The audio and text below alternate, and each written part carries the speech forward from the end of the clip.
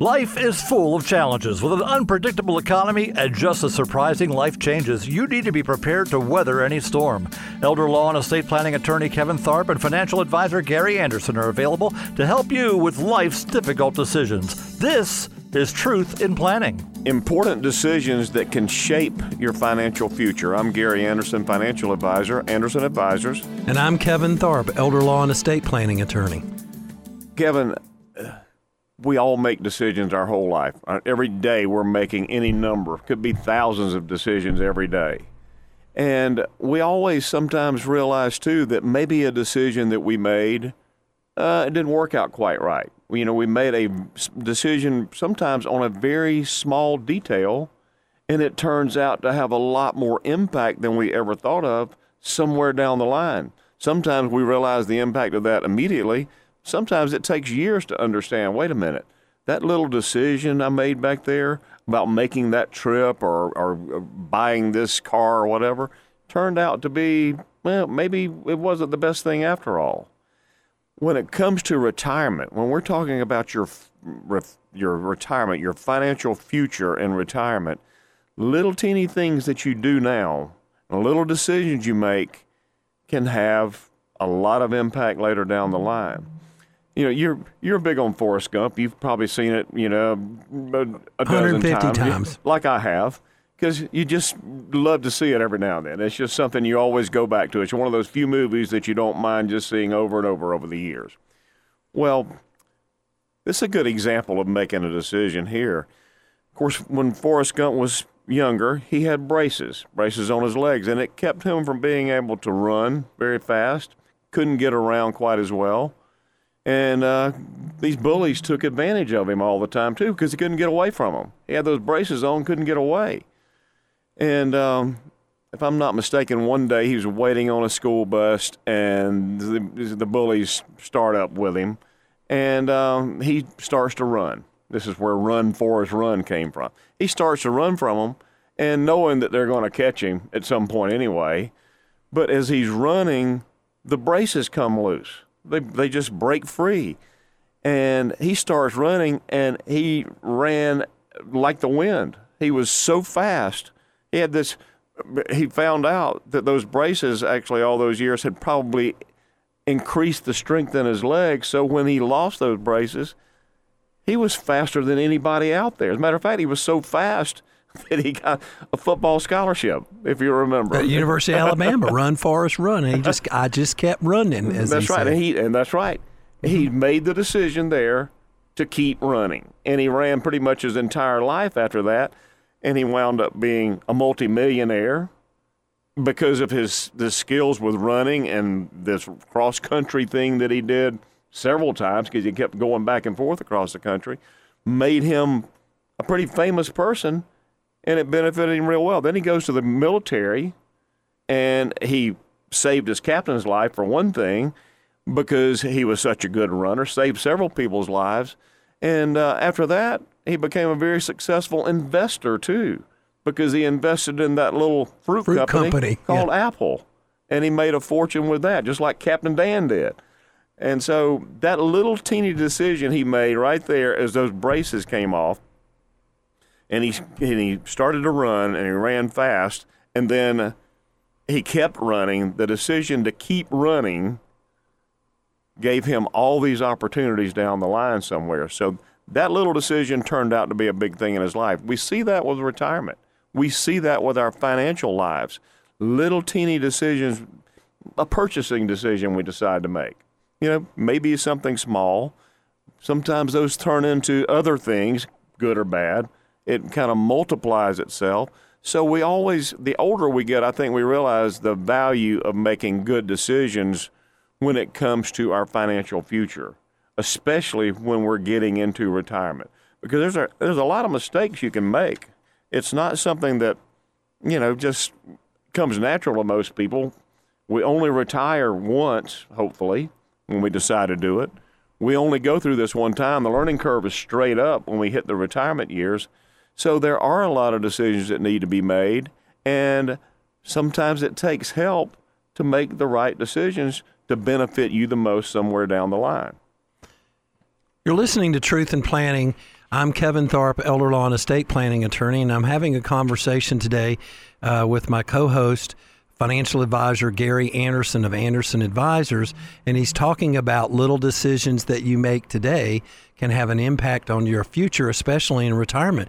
And that he used the example, which I can relate to because I love movies, and I use those a lot as an example, and that's one of my favorite movies is Forrest Gump.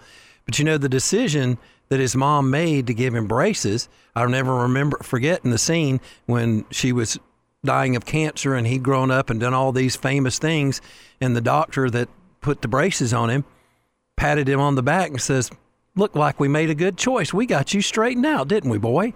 And there was another positive thing. Apparently, I didn't know this, but Elvis learned how to do his Elvis shake from Forrest Gump with his braces. Exactly. Forrest was learning how to dance, and he showed Elvis how to dance. So there you go. Another positive thing that comes out of one little decision. Stuff happens.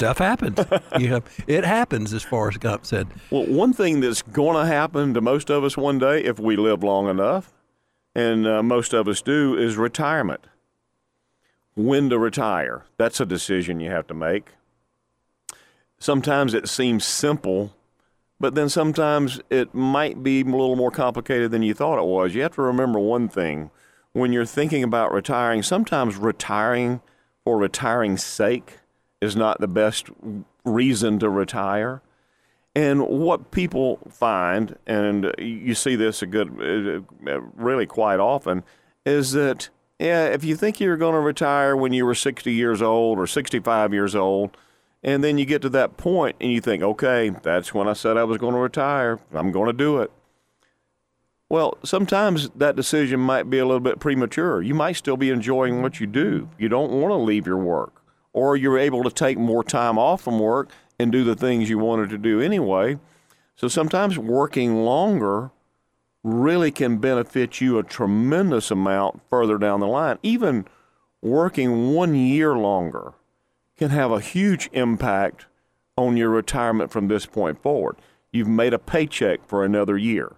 You're able to make that amount of money in a year's time that can save you that much money somewhere down the line somewhere else. That's money you can use now, the retirement money that you would have used now and decided to work, that's going to benefit you later, and it can multiply. It can increase in value greatly over time. So the time value of money really comes into play when you pick the time to retire.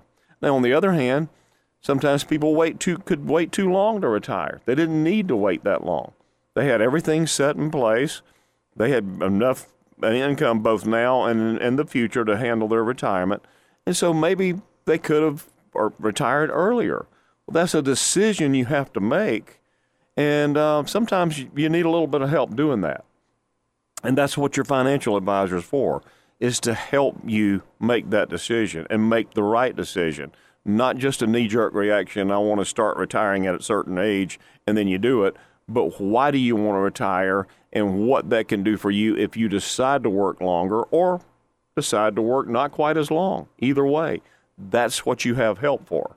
And that's something that once you get that input and you make the right decision there with that, it does have an enormous impact all throughout your retirement years, and for both you and your spouse. That's what you have advisors for. And that leads us to another thing, and I'll cover that in my next segment too, Social Security benefits. When to start taking Social Security. Always a big question. It's something that people do really agonize over a lot of times because you just don't really know when to pull that trigger. Sometimes it's a knee-jerk reaction a decision you make there to start at a certain time might not be the best thing. There might be alternatives, and that's something I'll go over in my next segment. Gary, I know our listeners want to make sure they're making the right decisions, the best decisions today. So how can they reach out to you? Kevin, they can call us at Anderson Advisors, 888-371-2847. In the next segment, we're going to talk about home matters.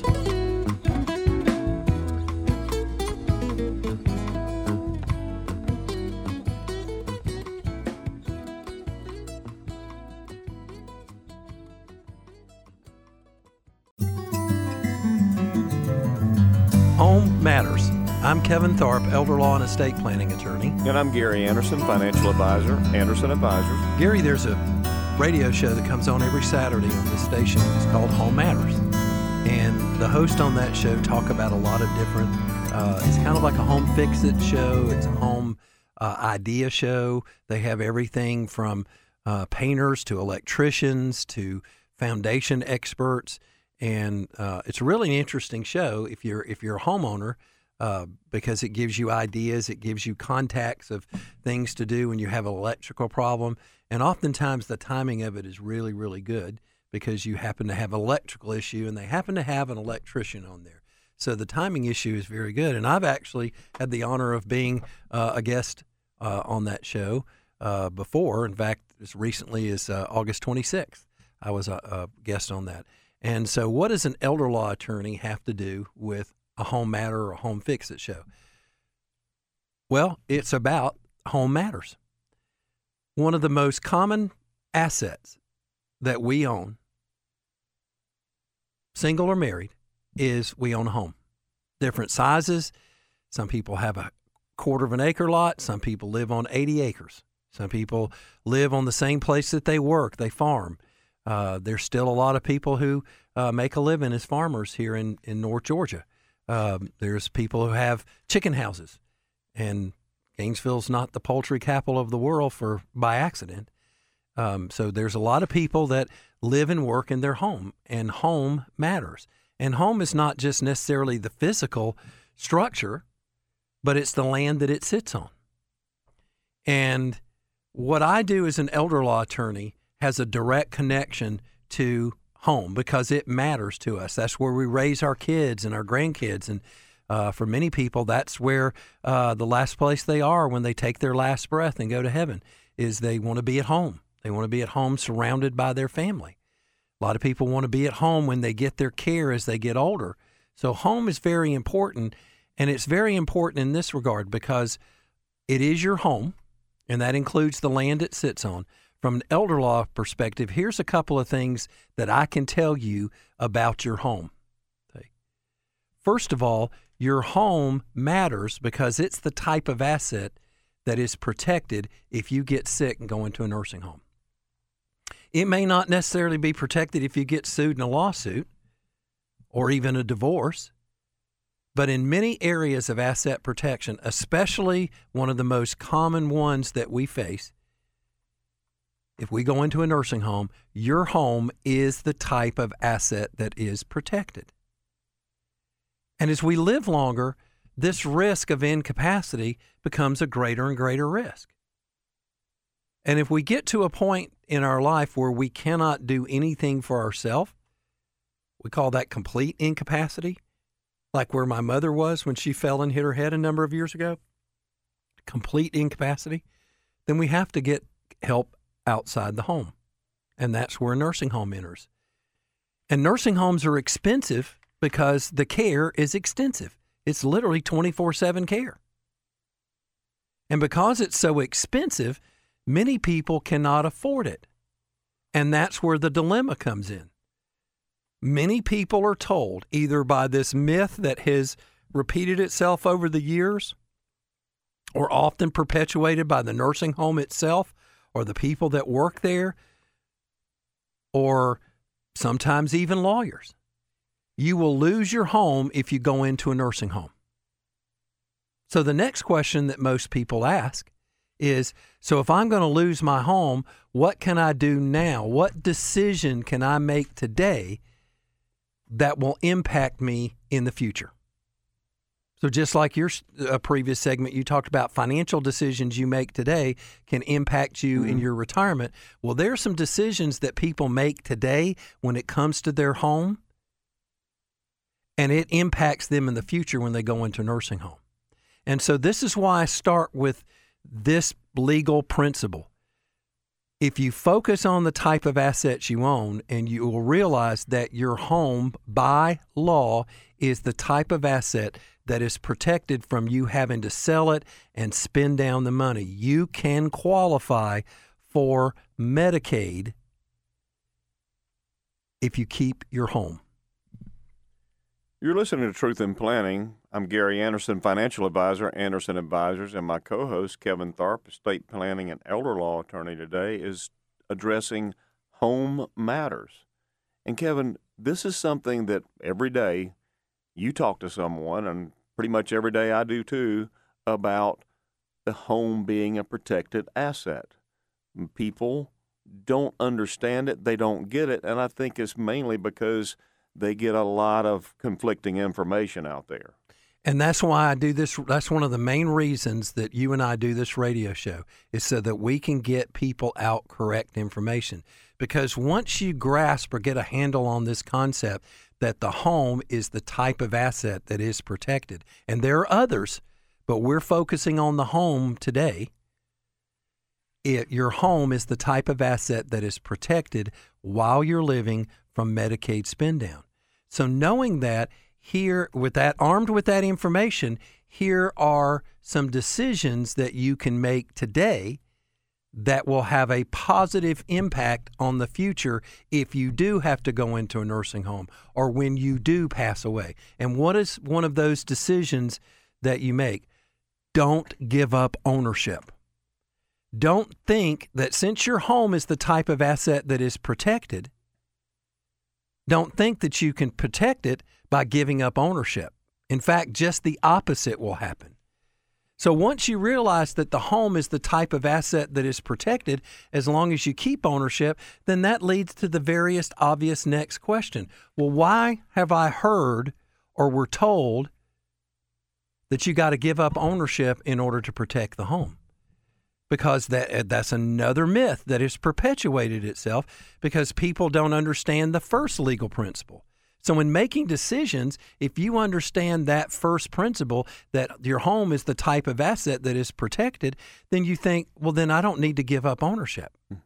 I don't need to follow the advice to take my home and deed it over to my children and even try that thing of, I'm going to keep a life estate. That's a famous little thing. Okay? You're still giving up ownership of your home. There's a lot of people who followed the advice of putting it into an irrevocable trust in order to get benefits to help pay for their care. There are a lot of attorneys, elder law attorneys, even a few that advertise on this station, that recommend putting your home in an irrevocable trust. Well, irrevocable means you give up ownership. And if you give up ownership, number one, you're unprotecting that which is already protected. Why? Because if you give up ownership, there are penalties that are associated with giving up ownership. And one of the biggest penalties it's called the Medicaid look-back period. Right now, it's 5 years. If you give up ownership today, and within 5 years go into a nursing home, you're going to be penalized for giving up ownership. You're going to be penalized and not be able to get government benefits when you could have gotten that Medicaid if you kept ownership of your home. So if somebody's recommending that you give up ownership of your home, if somebody's recommending that you put your home in your kids' names or you put it into an irrevocable trust, ask them what the penalties are. And that 5-year look back can change to 10 years and you're still within the look back period. Oh, you could have done it 4 years and 364 days before. And if they change that look back period to 10 years, you still got another 5 years to go. And you don't ever know when the government's going to change that look back period. So home matters.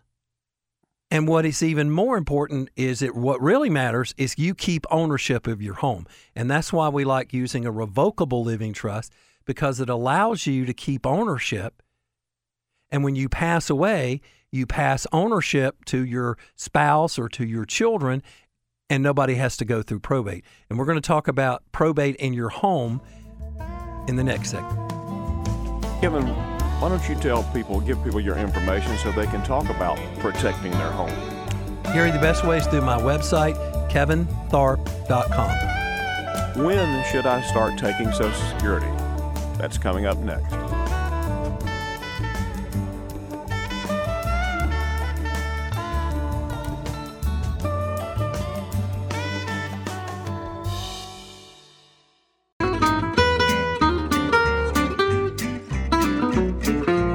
A good time to take Social Security. I'm Gary Anderson, financial advisor, Anderson Advisors. And I'm Kevin Tharpe, elder law and estate planning attorney. So it's a good time when you take Social Security? Is that the topic? When to start taking Social Security benefits. Okay, yes. Got it. That's what we're talking about today. And this is a question that people have about as much as anything in my business and the financial business as you can think of. There's always this decision you have to make as to when you should start taking Social Security. And that answer to that question should not be as soon as I can. Even though some people will, they'll start taking Social Security as soon as they can, which how soon is that? Age 62, you can start taking it then. Well, why not start getting your Social Security check then? Sounds like a good idea to me. Maybe you're still working, maybe you're not. Sometimes people are still working. They get that check. They started at age 62 getting it.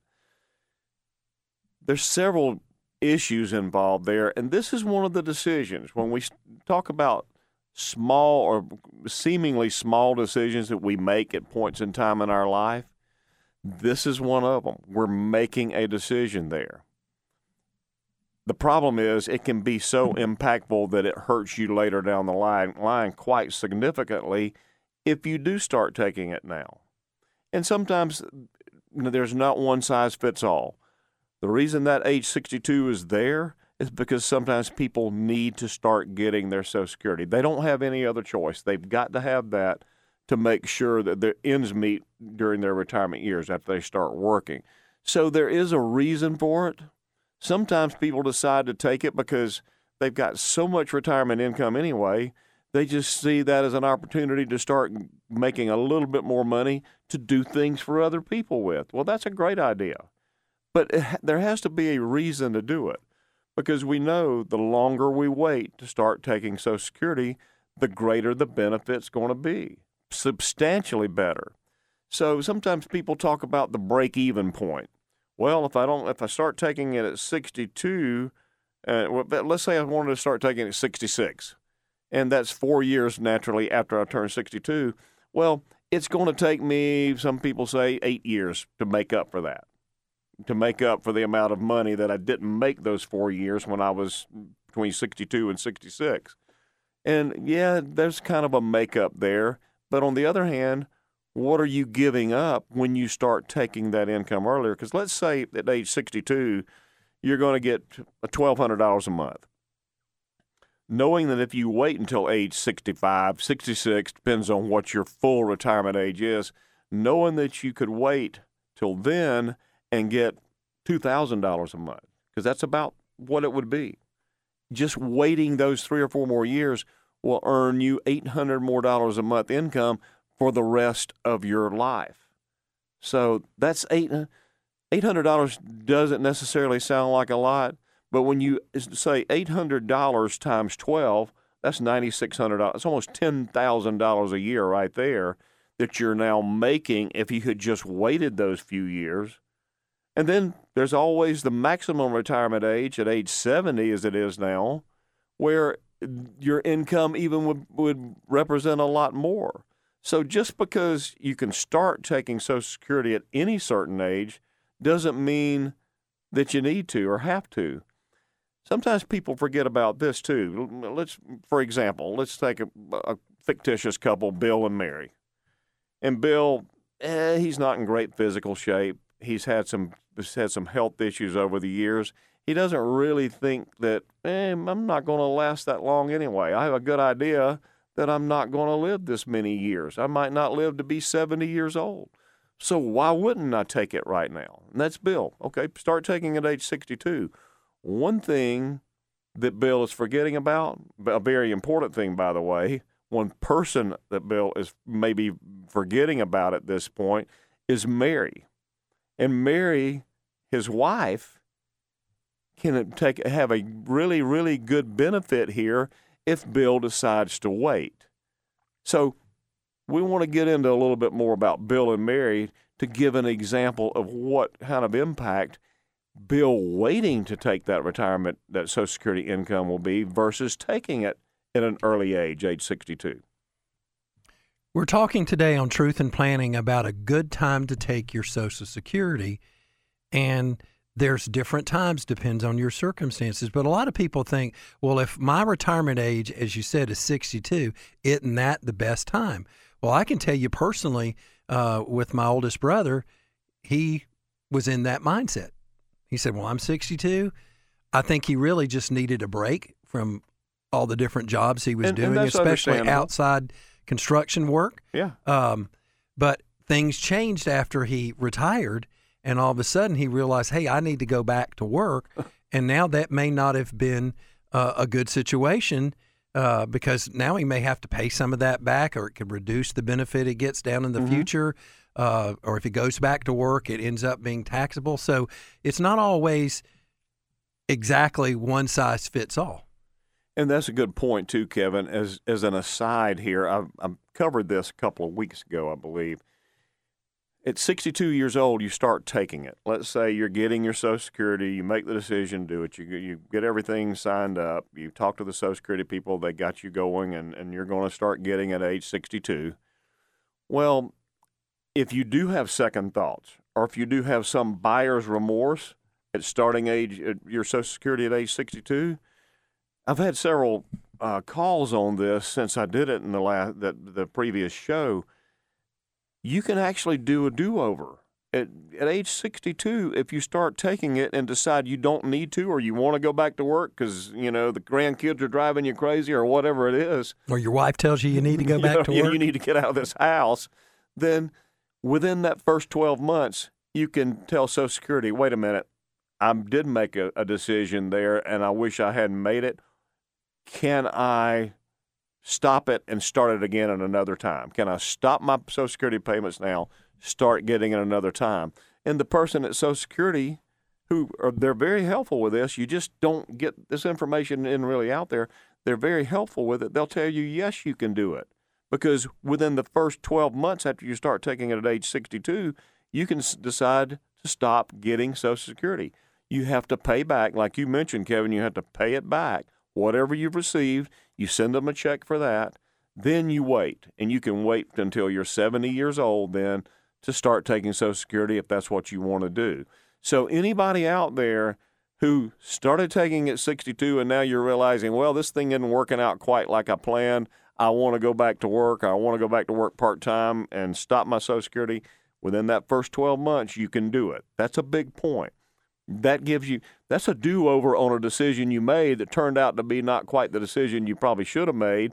Now you get a mulligan with that, which is really and a part of that, looking back, buyer's remorse, if you want to call it that, was the fact that my oldest brother was married, and it appears, given the fact that they're no longer married now, could have been a huge factor in the fact that he didn't consult with her. He didn't really consider. So they end up like being Bill and Mary. This is something that as a married couple, when you take it, may not be such a good time as you think because it could have an impact on your spouse. Well, that's right.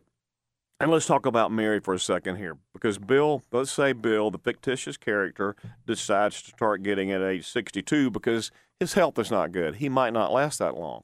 We're forgetting about Mary. Mary, whose health can be really good, and she might live to be 100 years old for all we know. Bill's shortchanging her because we're talking about a difference in income of a couple of $1,000s a month potentially, that if Bill had waited until age 66 or 67, whatever his retirement age is, or waited till age 70, he's giving Mary an incredible benefit. So let's say he doesn't live that long. Let's say his health issues do come into play. Mary is going to get an incredible benefit from Bill's waiting to take Social Security later, because she's going to get the greater of the two Social Securities. One goes away. Well, if Bill decided to wait several years, wait till he's 70, let's say, even to take Social Security, Mary is going to get quite an increase in what she would think with Social Security would be. It could be $3,000, $4,000 a month easily by then. And then Mary gets to enjoy that benefit for the rest of her life, the next 20, 30 years. So that's what we want to focus on, is make sure that you're making the right decisions. And if you want to bounce these things off of us, we'll be glad to have you in. Call us at Anderson Advisors, 888-371-2847. In the next segment, we're going to talk about what happens to my home when I die.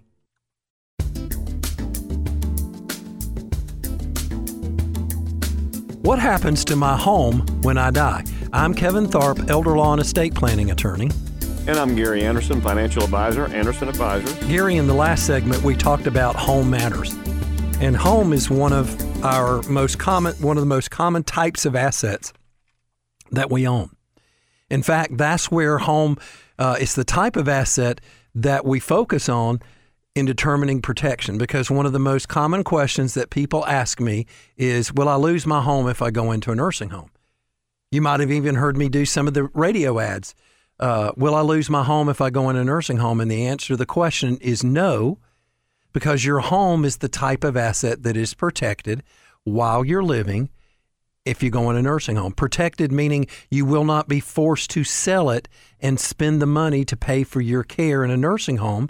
You can actually get Medicaid to pay for your nursing home because you're without selling your home. They will not put a lien on your home while you're living in exchange for getting Medicaid.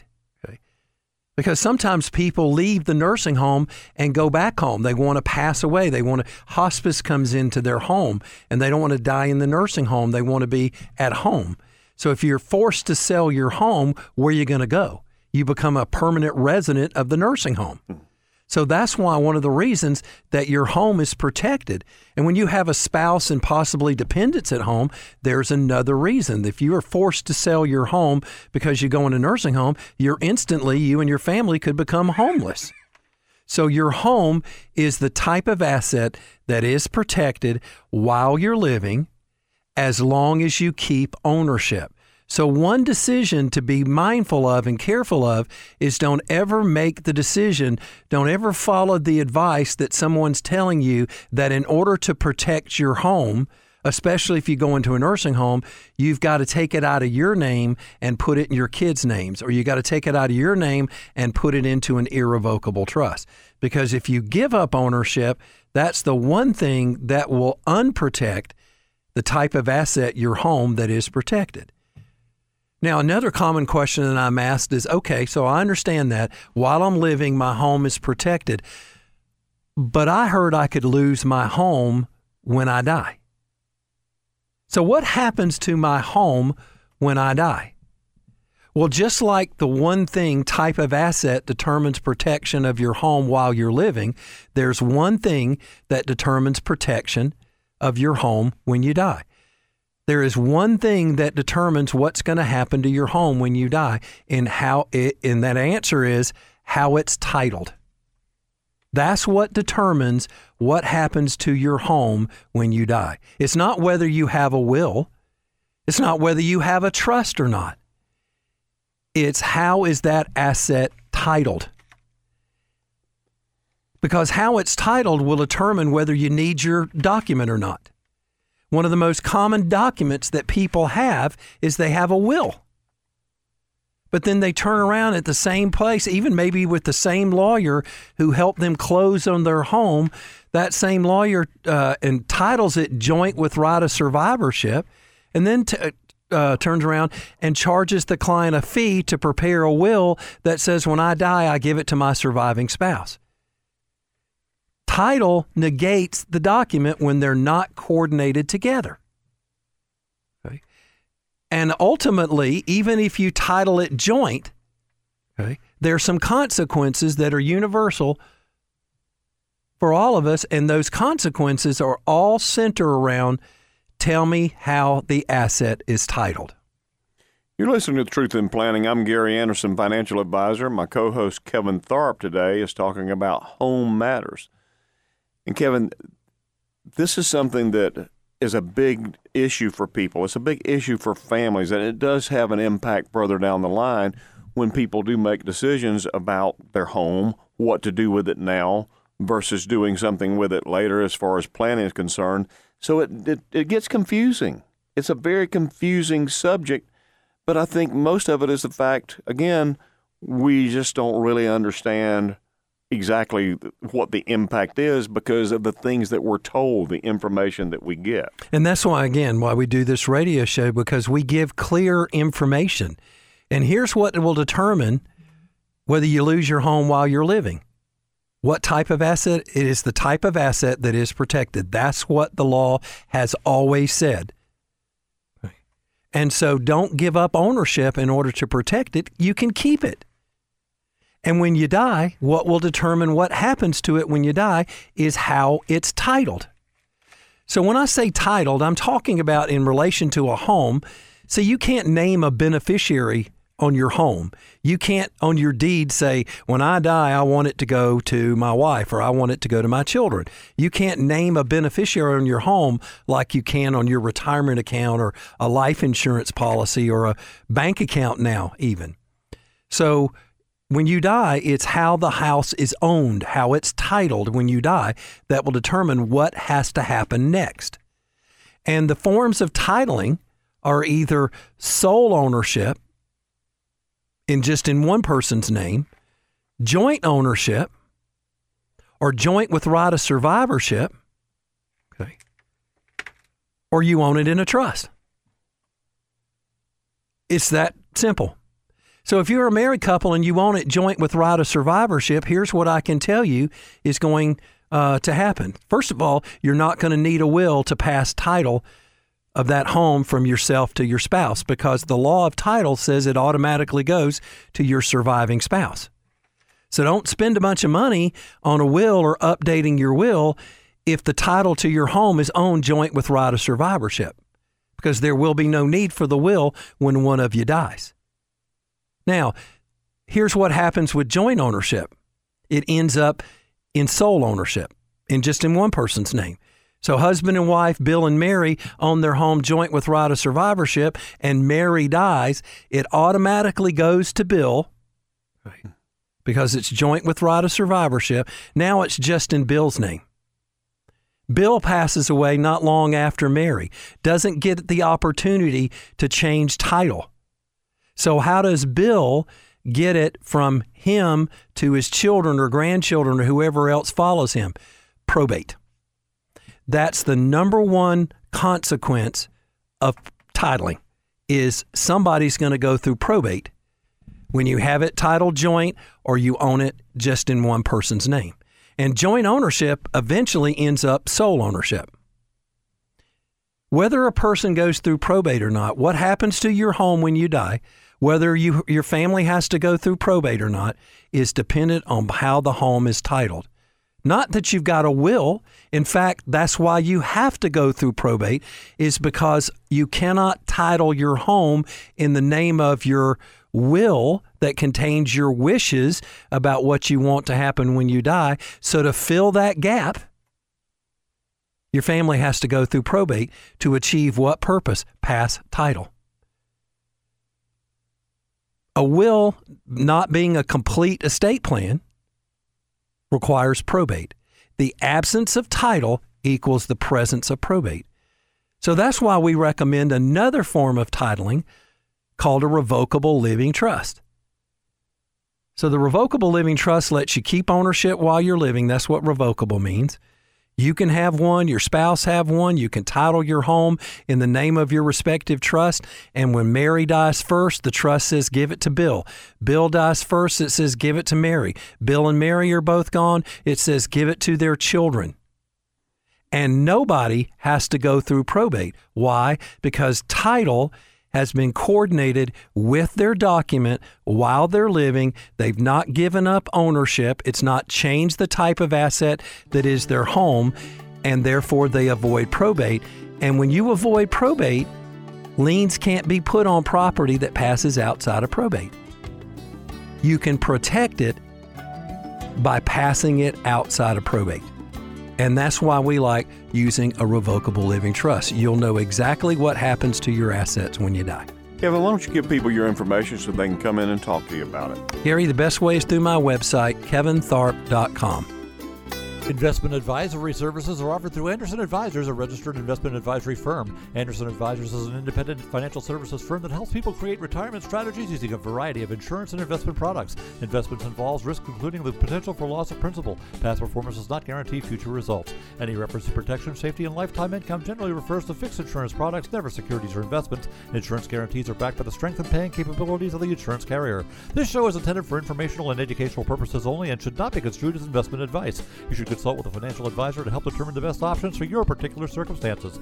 No statement made during this show shall constitute tax or legal advice. Our firm is not endorsed by the United States government or any governmental agency. The information and opinions construed herein presented by third parties have been obtained from sources believed to be reliable. Completeness cannot be guaranteed. Neither Gary Anderson nor Anderson Advisors is affiliated with attorney J. Kevin Tharpe or any guests on this show.